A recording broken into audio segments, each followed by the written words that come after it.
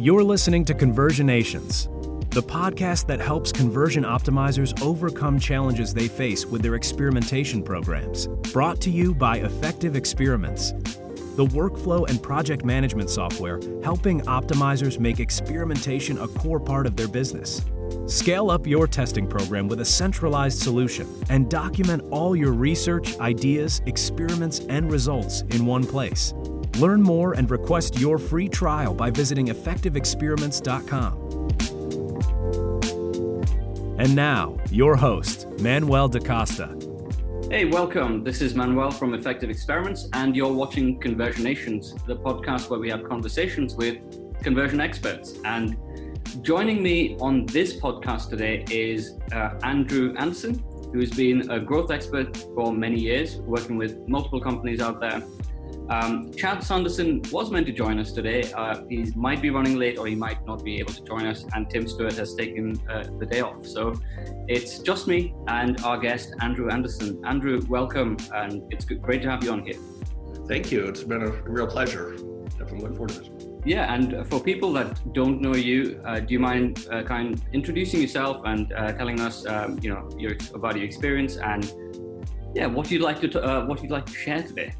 Sure. So I'll do a quick background. I've been in this space for 16 years now, worked with a number of companies on the agency side, on the consulting side, and especially on the client side. I've probably worked with at least 350, maybe 400 sites at this point, run optimization programs from small to big, any type of industry, things like that. My background's also in engineering, marketing, data, analytics, BI, content, all the above. And the reason I wanted to join here today is I tend to be a very outspoken voice when it comes to some contrary opinions to how people view optimization. And so I was kind of hoping to talk about a different way to view optimization and how that might change a lot of the fundamental practices of a lot of groups. That is interesting, because you reached out to me on LinkedIn and you said that you've been watching the show, and there are a few things that we're getting right. And there are a few things that we're getting wrong in our discussions as well, and that kind of intrigued me because, again, when I replied back, I said the reason why I set up this podcast is to try and help people understand optimization from different viewpoints, and a controversial or an opposing viewpoint is also welcome.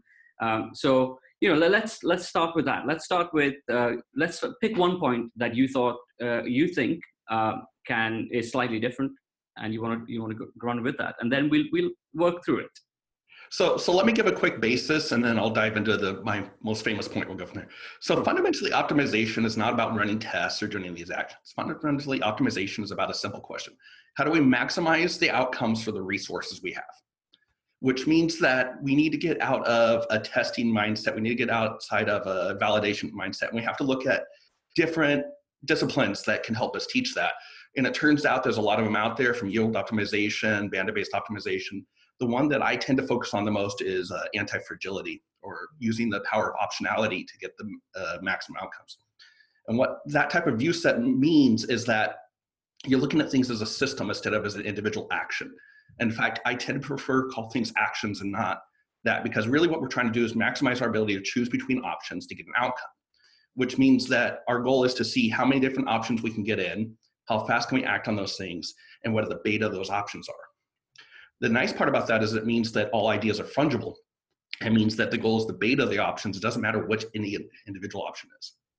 The trade-off for that, though, is that means we need to get out of thinking about anything to do with the individual option, which is why I tend to be very vocal about hypothesis and storytelling being the devil, so to speak, or whatever you want to call it. That fundamentally is a proof of validation. It's also a deeply wrong view of scientific method.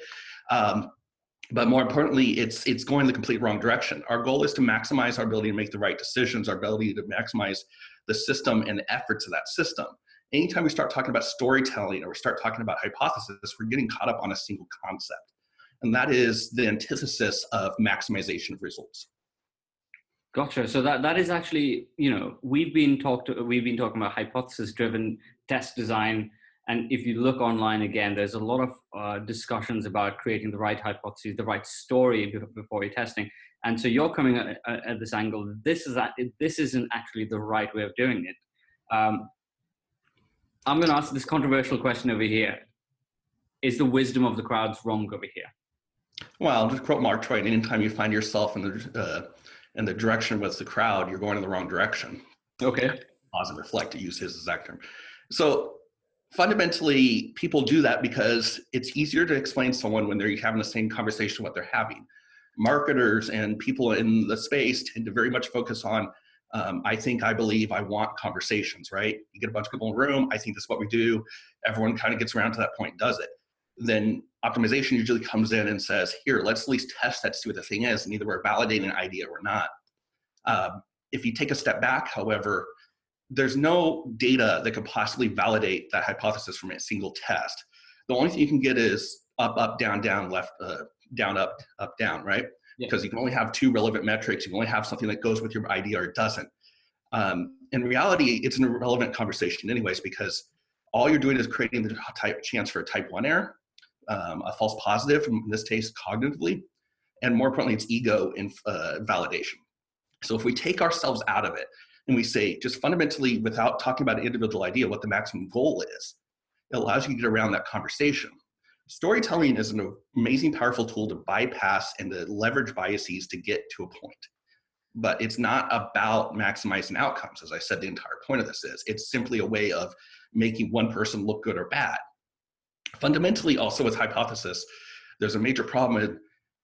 It sits the situation where the outcome is to be right and not wrong. And the truth is, the absolute worst case scenario is you're right. Because right means you've spent more time and resource to get to the exact point you wanted to get in the first place. Wrong means not only did you prove something outperforms what you're trying to do, but you get to learn something. So what you're actually doing is minimizing regret by being wrong. You're actually maximizing regret by being right. And so you have to completely change that mindset, and allowing people to get into this forming a hypothesis thing, allowing yourself to get into that conversation I outlined before, is fundamentally wrong. And that is, to me, where so many practitioners in this space just completely degrade what optimization can and should be.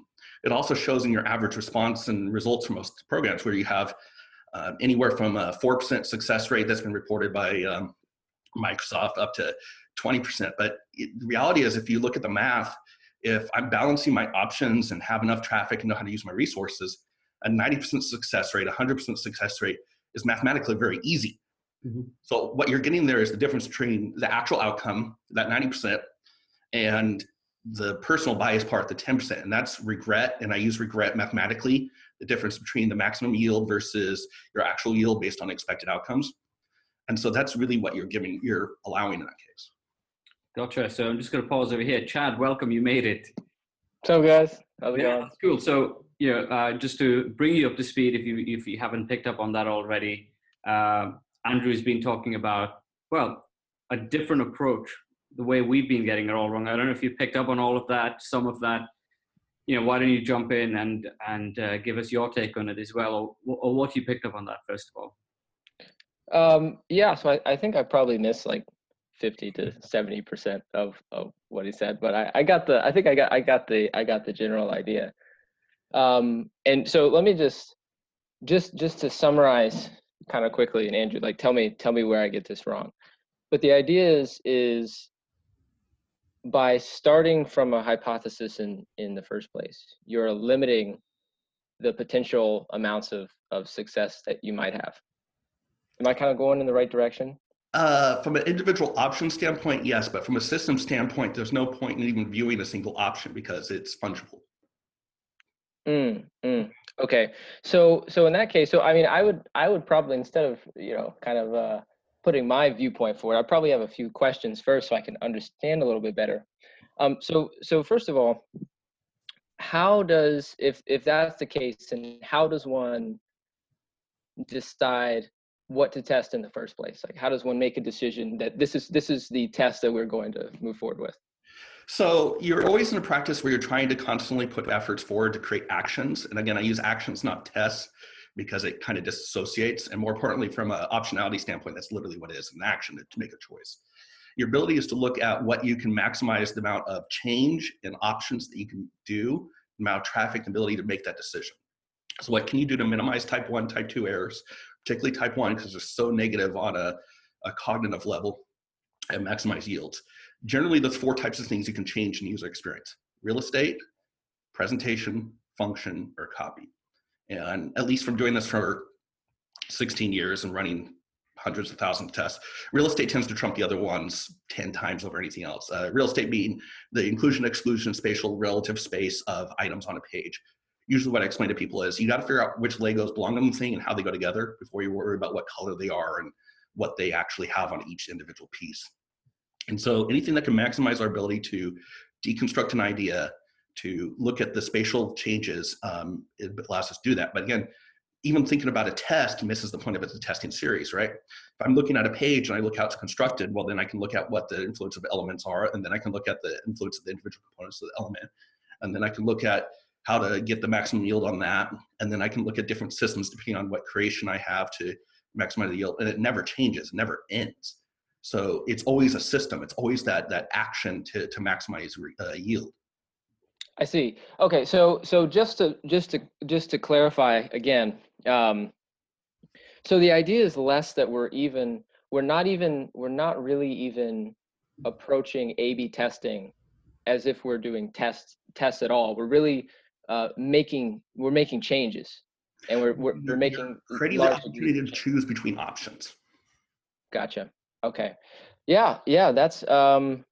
That's really interesting. But I can also definitely see the okay. So here's another question in that case. So if the goal is increasing the amount of options that we have, and we're not focusing on any one particular change, then I guess the next sort of logical question to ask is, how do we decide, since there's all these potentially infinite options, how do we decide what are the changes that we're going to make? Or is it just a process and you have to start somewhere? So again, I usually start with spatial real estate changes. I try to get as many different options as possible. We'll talk through that. So I'll give it a quick example. If I'm looking at spatial changes in an ideal state, I have the ability to say, give me 15 different layouts, wireframe, cut that down to the 10 that are biggest range. I'll also cut down to 2 that just don't make sense. And I'm always looking at beta. I don't care about any individual option. It's not my job to judge options. I only care about the beta of options. And then I might get down to 7 plus control. That's 8 options. I can look at what my expected yield is from a simple model and see what the gain is off that. The challenge is not that statement, because it's very rare we get to start there. The much more challenging thing is to take a deconstruction of an idea and see how far back we can go. And by the way, this doesn't have to be with the user experience or testing. You can do the exact same discipline when it comes to acquisition spend or resources and projects for companies, the same concept. But let's say that I'm going to use the acquisition spend, and I'm saying I have this group that I really want to target to, maybe retargeting, maybe a specific geo or something like that. Well, I can deconstruct that idea, and the first question is, how am I interacting with those people? The second question is, what are the possible people I can interact with? And so I can take that same single option and say, okay, I'm going to serve it to everyone. I'm going to serve it to a very different type of target. I'm going to talk to a different one that's similar to that and see what my optionality is in there and still get that. So you're always trying to create the opportunity, the situation where the absolute worst case scenario is you're right.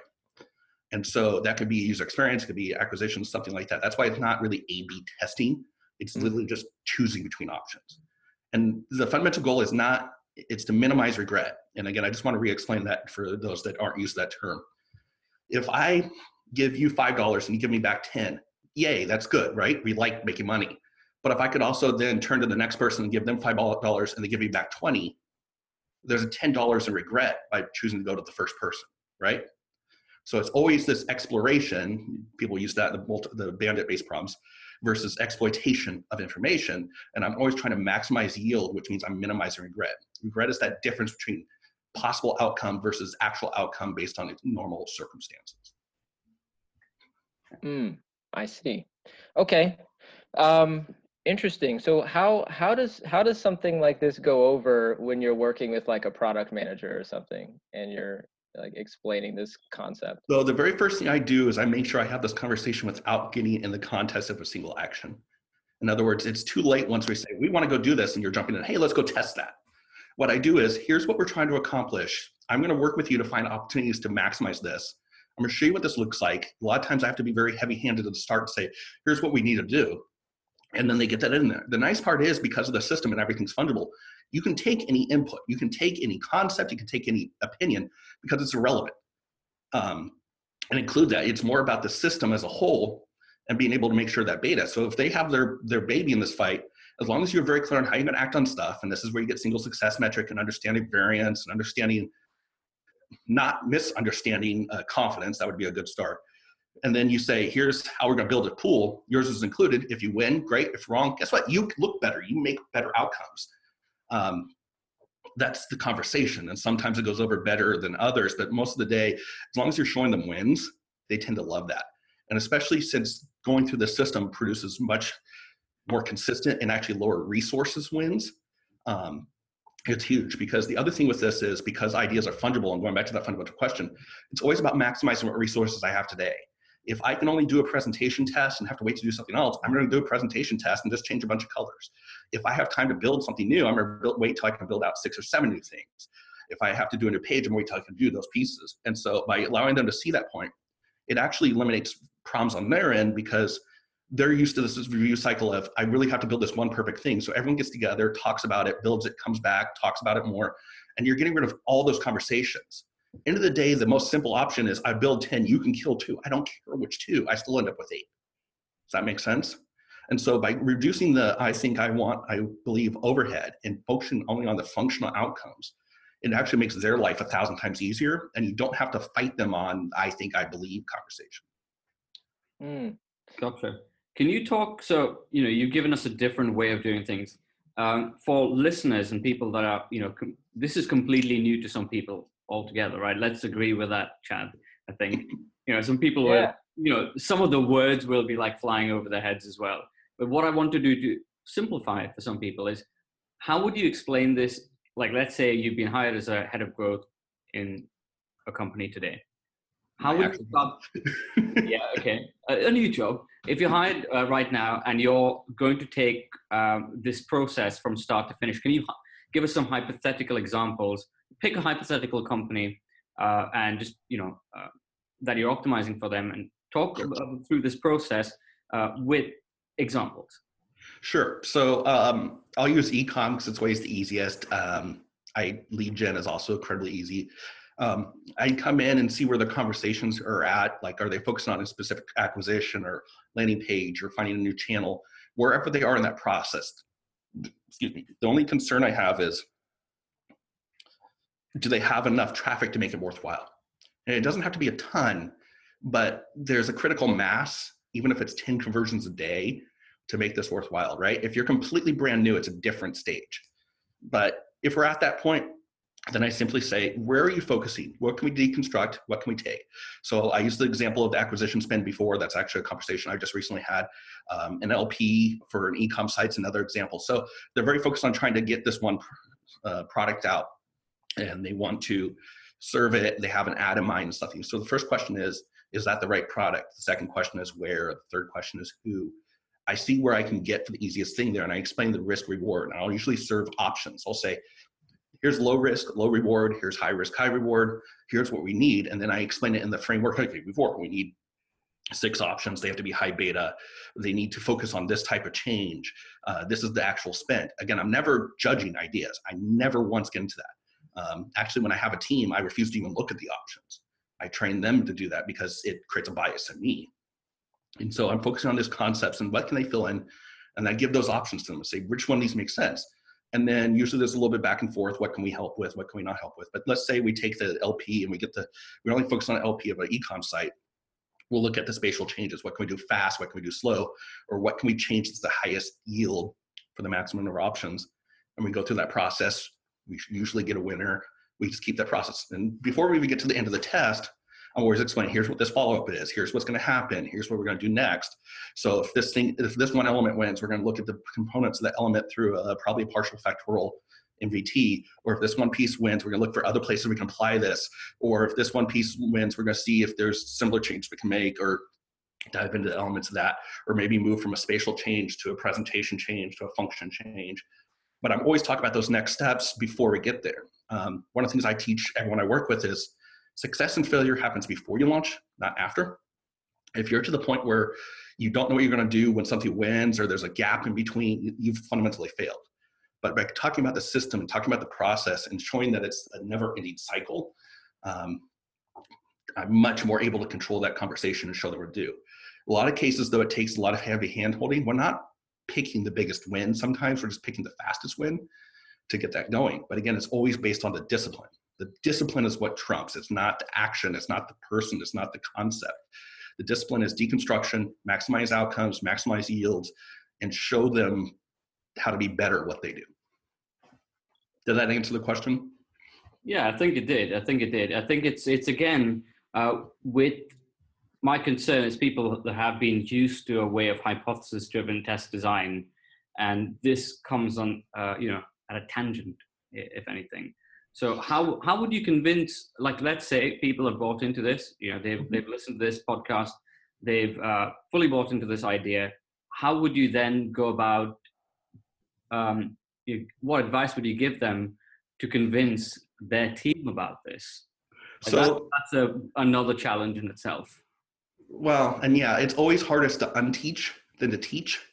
But actually, I specialized in turning around programs for 5 years. So this is actually a usual conversation. And the nice part is, because all ideas are fungible, I allow them to do everything they were doing before. I just add on top of it.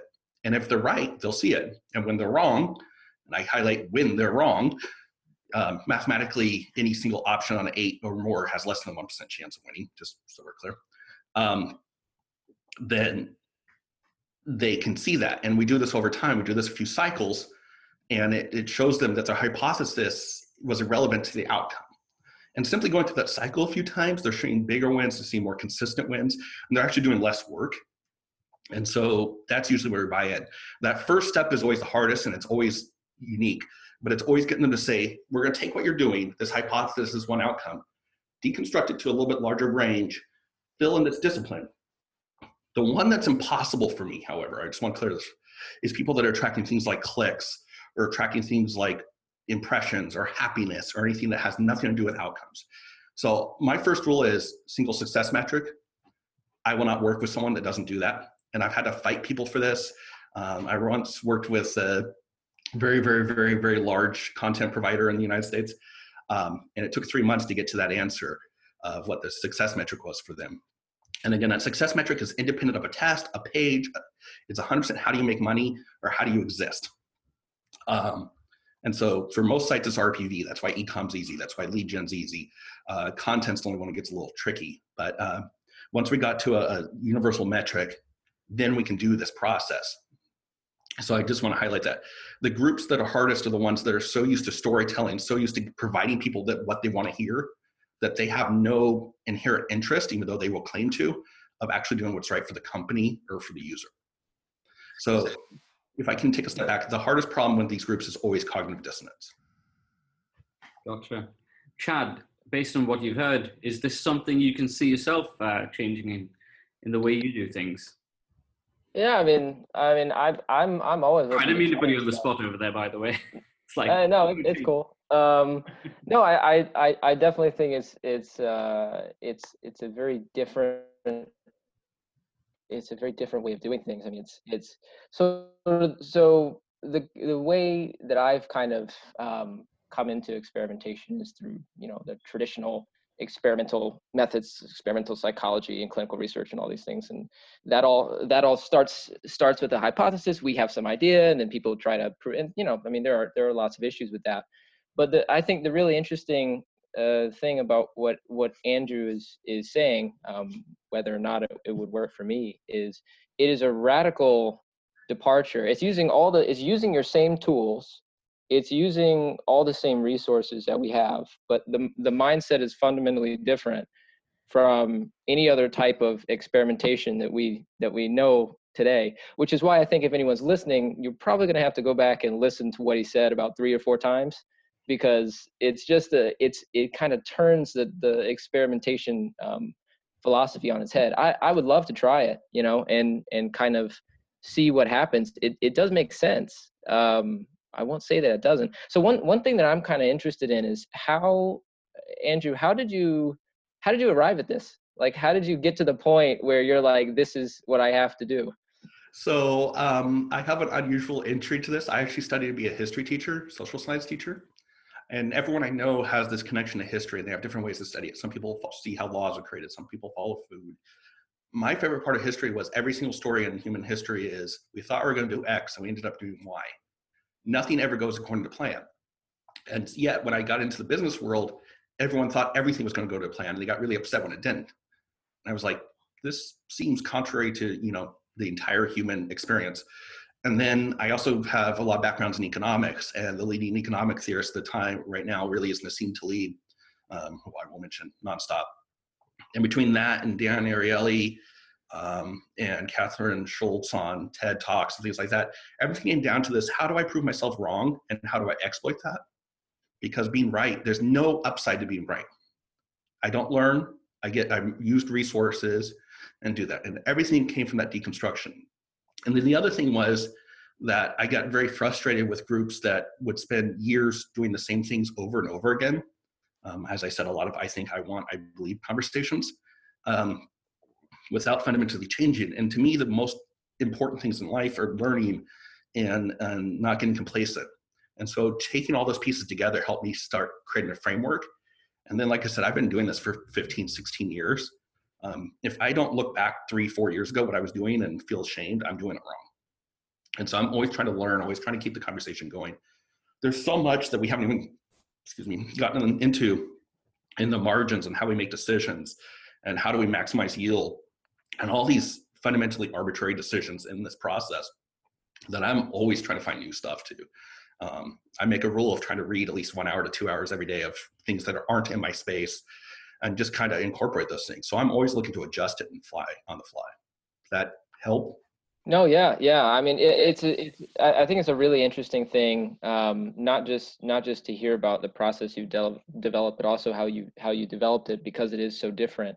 And I guess if there's one thing I think people maybe should kind of take away, if you do want to try this out for yourself, maybe a summary, and hopefully I'm getting this right. It seems like that the main focus of experimentation as we know it today, as the majority of the industry is doing it, as I'm doing it, is we come up with an idea that we think is going to work. We build a test around that idea, then we execute it, and then we see whether we're wrong or right. And the method that Andrew is talking about has very little, if nothing, to do with the ideas, and more to do with the fact that by making certain types of changes, and there are some changes that we feel like spatial changes, like you said, are more likely to result in some positive outcome than another. By simply making those changes at a large scale, there's a much higher likelihood that we're going to see a positive lift that way than if we're trying to test something which is basically building experiences based on our biases. That seems to be what I'm getting out of it. Sure. I mean, I would simplify that by taking any idea and being able to see the fundamental assumptions built into it and the biases, and tackling things at that level as opposed to the individual concept level and not focusing on an idea, we're able to maximize outcomes. And so I hate doing this, but I just always use this example. So my current role, a little over 200 tests for a 90% success rate. And again, that means more than 5% lift, consistent data, enough data, blah, blah, blah. I went 5 years with only 6 failed tests. And again, mathematically, it should be about 92%. So I'm actually lower here. But the math is really easy to see on this when you dive into it. And there's 10% is the average rate, no matter who you ask in the space, right? Some people get higher, some people get lower, but every statistic comes out, it's around 10%. So that 80% gap is just pure regret. And it's because of all those things that we're discussing, going back and forth. So Andrew, we're running out of time right now for this podcast. Just a quick, 2 quick questions. The first thing is, you mentioned this framework that you've arrived at. Is this documented somewhere that someone could refer to and try and apply it to themselves? Is it documented online anywhere? Sure. I've written a number of articles for Conversion XL. There's the testing discipline is the most famous one. I can make sure if you want to send out a link to that. I also have a site called testingdiscipline.com, which breaks down individual components of this. There's also a large amount at Adobe Marketing Blog, as well as other places like that. There's also many videos. But You can also learn a lot by looking at Black Swan by Nassim Taleb, Moneyball. The next 100 years, there's a lot of different resources that will help feed us. Great, that's brilliant. And so this one is less of a question and more of a challenge to our viewers. If you are interested in this, after you watch this video, hit us up on LinkedIn, hit Andrew up on LinkedIn, Chad or myself, and tell us if you are going to try and adopt this method. We would love to document that journey from that switch from this hypothesis-driven test design to the theories, not the theories, the framework that Andrew has talked about. So yeah, I'd love to hear from you as well. And as always, if you want to join us on Conversionations, we're open to anyone who has a story to share, a counterpoint to add, like how Andrew has done. And yeah, we're always open to having you on here. For myself, Manuel Da Costa at Effective Experiments. Chad, thanks for joining us, albeit for a little shorter than usual. Andrew, it was great having you on for the first time. I'm sure we'll have you on again at some point in the near future again. But yeah, thanks for watching and see you next week. Bye for now. You've been listening to Conversionations. Don't forget to subscribe to get notified when we release new updates. Conversionations is brought to you by Effective Experiments. Want to make experimentation a core part of your business? Request your demo and let us show you how we can help you grow your testing program.